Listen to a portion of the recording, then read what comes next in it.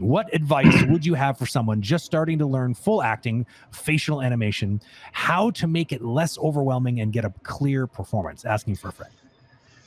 Well, Veronica, tell your friend that there is no way to make it less overwhelming. Turn back now. It's a trap. It's what I would usually do in my classes is break it down into, we would do what we called snippets, which are tiny little exercises. So you would have a very detailed animation of just the mask of the face for like 80 frames, doing blinks and eye darts and looking around and stuff, so that you're focusing, like putting the microscope on one part of the face, while you're also developing your idea for your larger acting shot. And then you'll use those tools that you learned in that deep dive of just the eyes into your shot later. And then we'll do one of just lip sync, and you do like 2 words of an audio clip with just this visible. And so you're not caring about the mechanics of the body. You're not caring about the eyes. You're just focusing on one thing. And so I feel like studying each piece helps you feel like each one is less overwhelming, or at least that the whole is less overwhelming. Because you know a little bit and you've dealt with a little bit about each one of the parts, and then you work on the puzzle of fitting them together. As for the acting part, that's like the technical stuff. As for the acting part, that's where reference comes in. That's where the specificity and entertainment value that we've been talking about, that's what'll make a fun shot for you.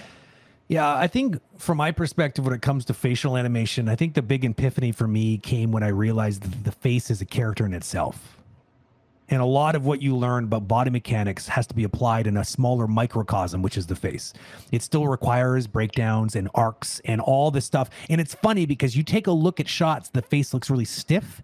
9 times out of 10, they aren't thinking like that. They're just thinking pose to pose to pose to pose, which you would never get away with if you were actually animating a body. You need to think of it like it's got its own mass and its own weight, and therefore requires the same laws and rules of physics that you're trying to so carefully apply. If anything, even more so, because it's not as obvious, right? You want to have, it's not like it's not an arm and a leg that have to work together. It's like it's the sort of the connective tissue of how those muscles work together in a bit more of a subtle and nuanced way that you really need. And that's where the studying comes in. You need to spend time understanding how the muscles of the face work, and then make sure that you are also applying all these animation principles to that knowledge to make it interesting to watch, you know, 3-dimensional and like overlap and all these things that just the more amateur shots just don't have. So I think just embracing that and thinking of it like a character really helped me.